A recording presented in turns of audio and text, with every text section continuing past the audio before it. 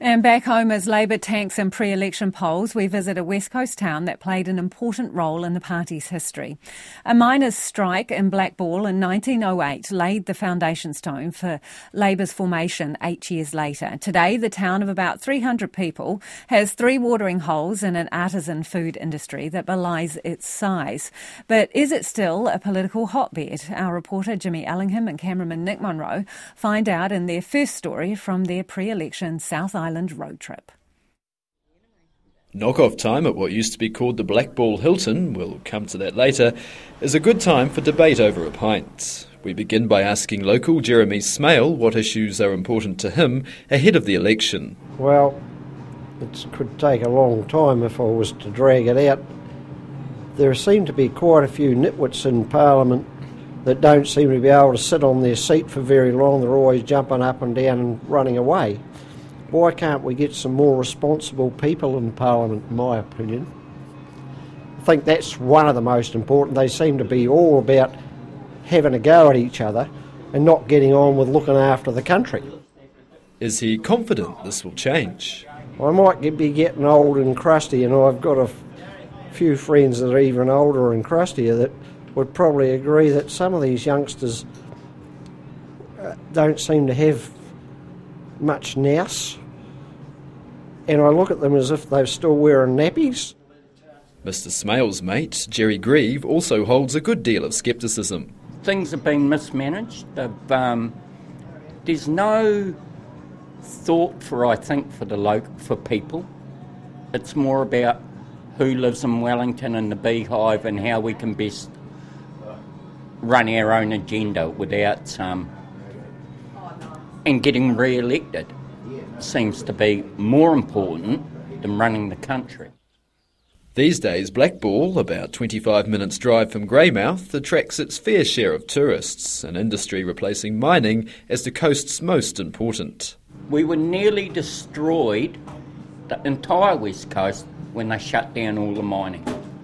And they transferred high-paying, productive jobs for low-paying tourism jobs. Okay, we caught that. Now the tourism jobs are online and we're improving. But we'll never improve to the state that we were prior to the shutdown. Mr Grieve says part of living in a small town is helping others out if you can. We're fortunate around here that the average Joe Blow isn't like in Christchurch, Auckland and various other cities.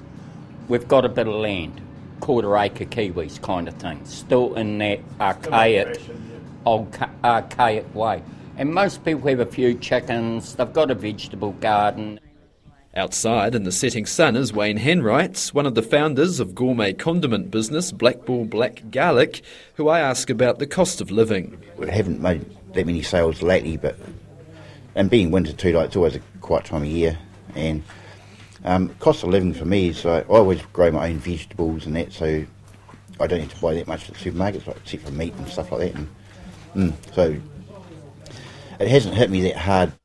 The town is in the West Coast Tasman electorate, New Zealand's largest, which stretches from the top of the South Island down to Mount Aspiring National Park. Damien O'Connor, he's our coast sort of person. Yeah, I don't really get a lot out of him. We need a local party here, like we can make the coast to coast, the Republic of the West Coast. Would be great. The Blackball Inn owner, Jane Wells, is clear about the top election issues for her. The cost of living, of course, the cost of petrol. I mean, Blackball is 22 k's from Greymouth, where a lot of people work, so that's begun to add up quite significantly if you're working there.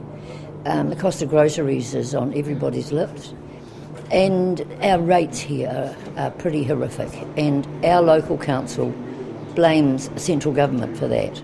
Locals still say this is traditionally a Labour town, but Ms Wells isn't happy with its performance in government and its refusal to implement a capital gains tax.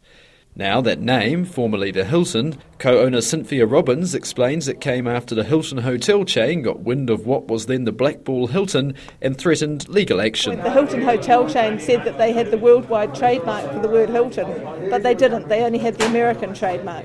but the owners at the time felt that their pockets weren't quite as deep as an American corporation, and so they said, if you give us a sum of money, we'll change the name. So at that point, the Hilton hotel chain gave them an undisclosed sum of money, and they took that sum of money, and with it they built the biggest septic tank they could so they could still shit on the bastards after all.